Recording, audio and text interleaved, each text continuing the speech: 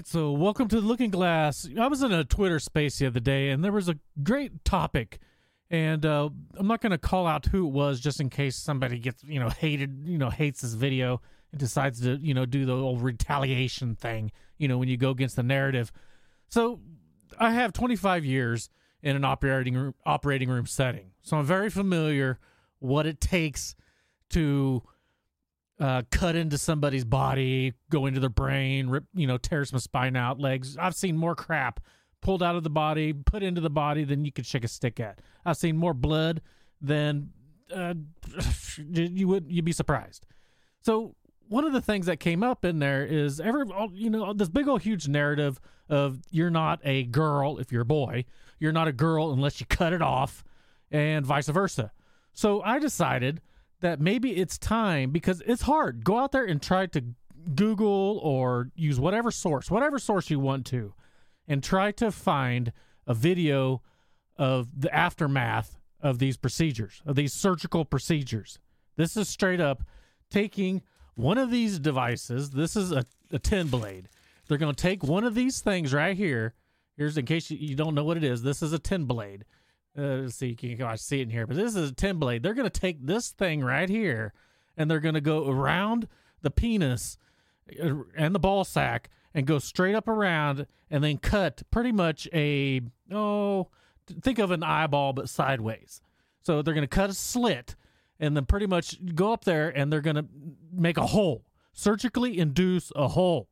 Now there's going to be bleeding that's going to occur with that. So they're going to take one of these devices, plug it into a machine. This is called a Bovie pencil or electrocautery pencil, whatever you want to call it. It has a metal tip on it. You have a grounding pad on you, and they're going to start pushing these buttons and coagulating that blood that's bleeding out of that hole that they just surgically induced.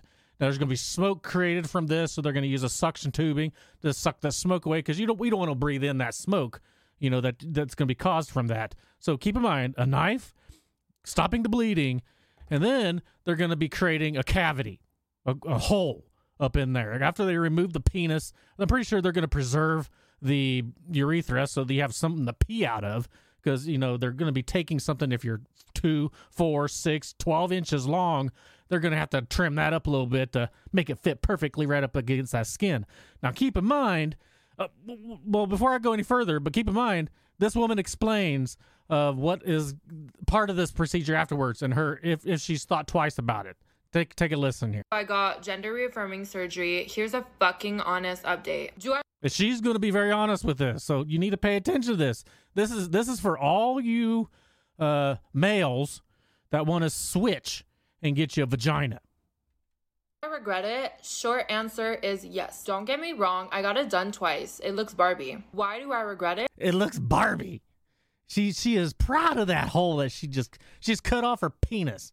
Now, a lot of speculation on is if there's higher suicidal rates. That depends on which study. You can find a study to find anything that this is okay, this is bad. There's issues that come after this, and a lot of people that transitioned are coming out with videos like this right here.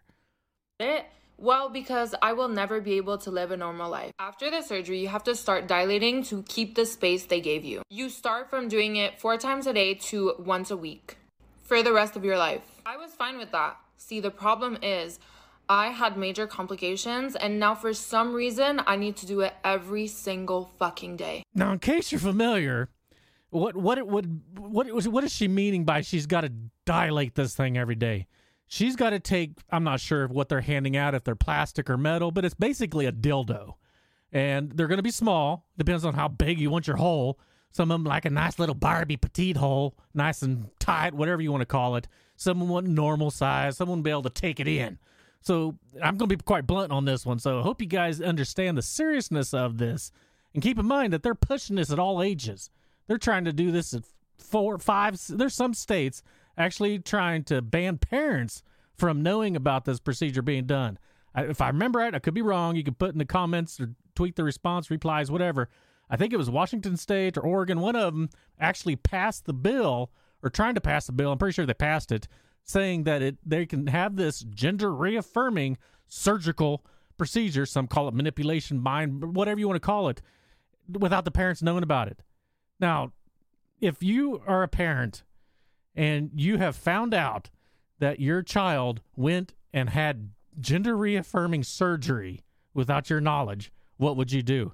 This whole topic needs to have some major attention brought to it, and it's just being kind of brushed to the side. A lot of people have no idea, but there's a lot. There's a lot going on here.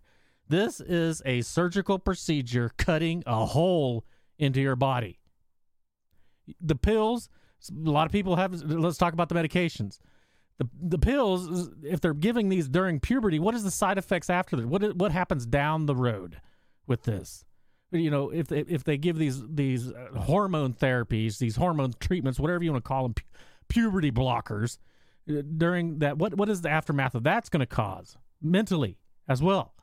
There's a whole lot. So remember, cutting a hole, removing your penis and your ball sack. You still got a prostate. Keep that in mind. What about your prostate exam later in life? You know, none of this. They're thinking about the now and not then, or what's going to happen. It's the future. What was going to happen to me 5 years down the road when I'm still dilating my vagina with a metal dildo? Come on now. It's time. Where'd common sense go in this country, in this world? It's being manipulated. And don't let it manipulate you. I hope this reaches out to someone that could potentially, okay, I need to think twice about this. Kagan from the Looking Glass said, hey, do I really want to do this? I hope it saves at least one or more.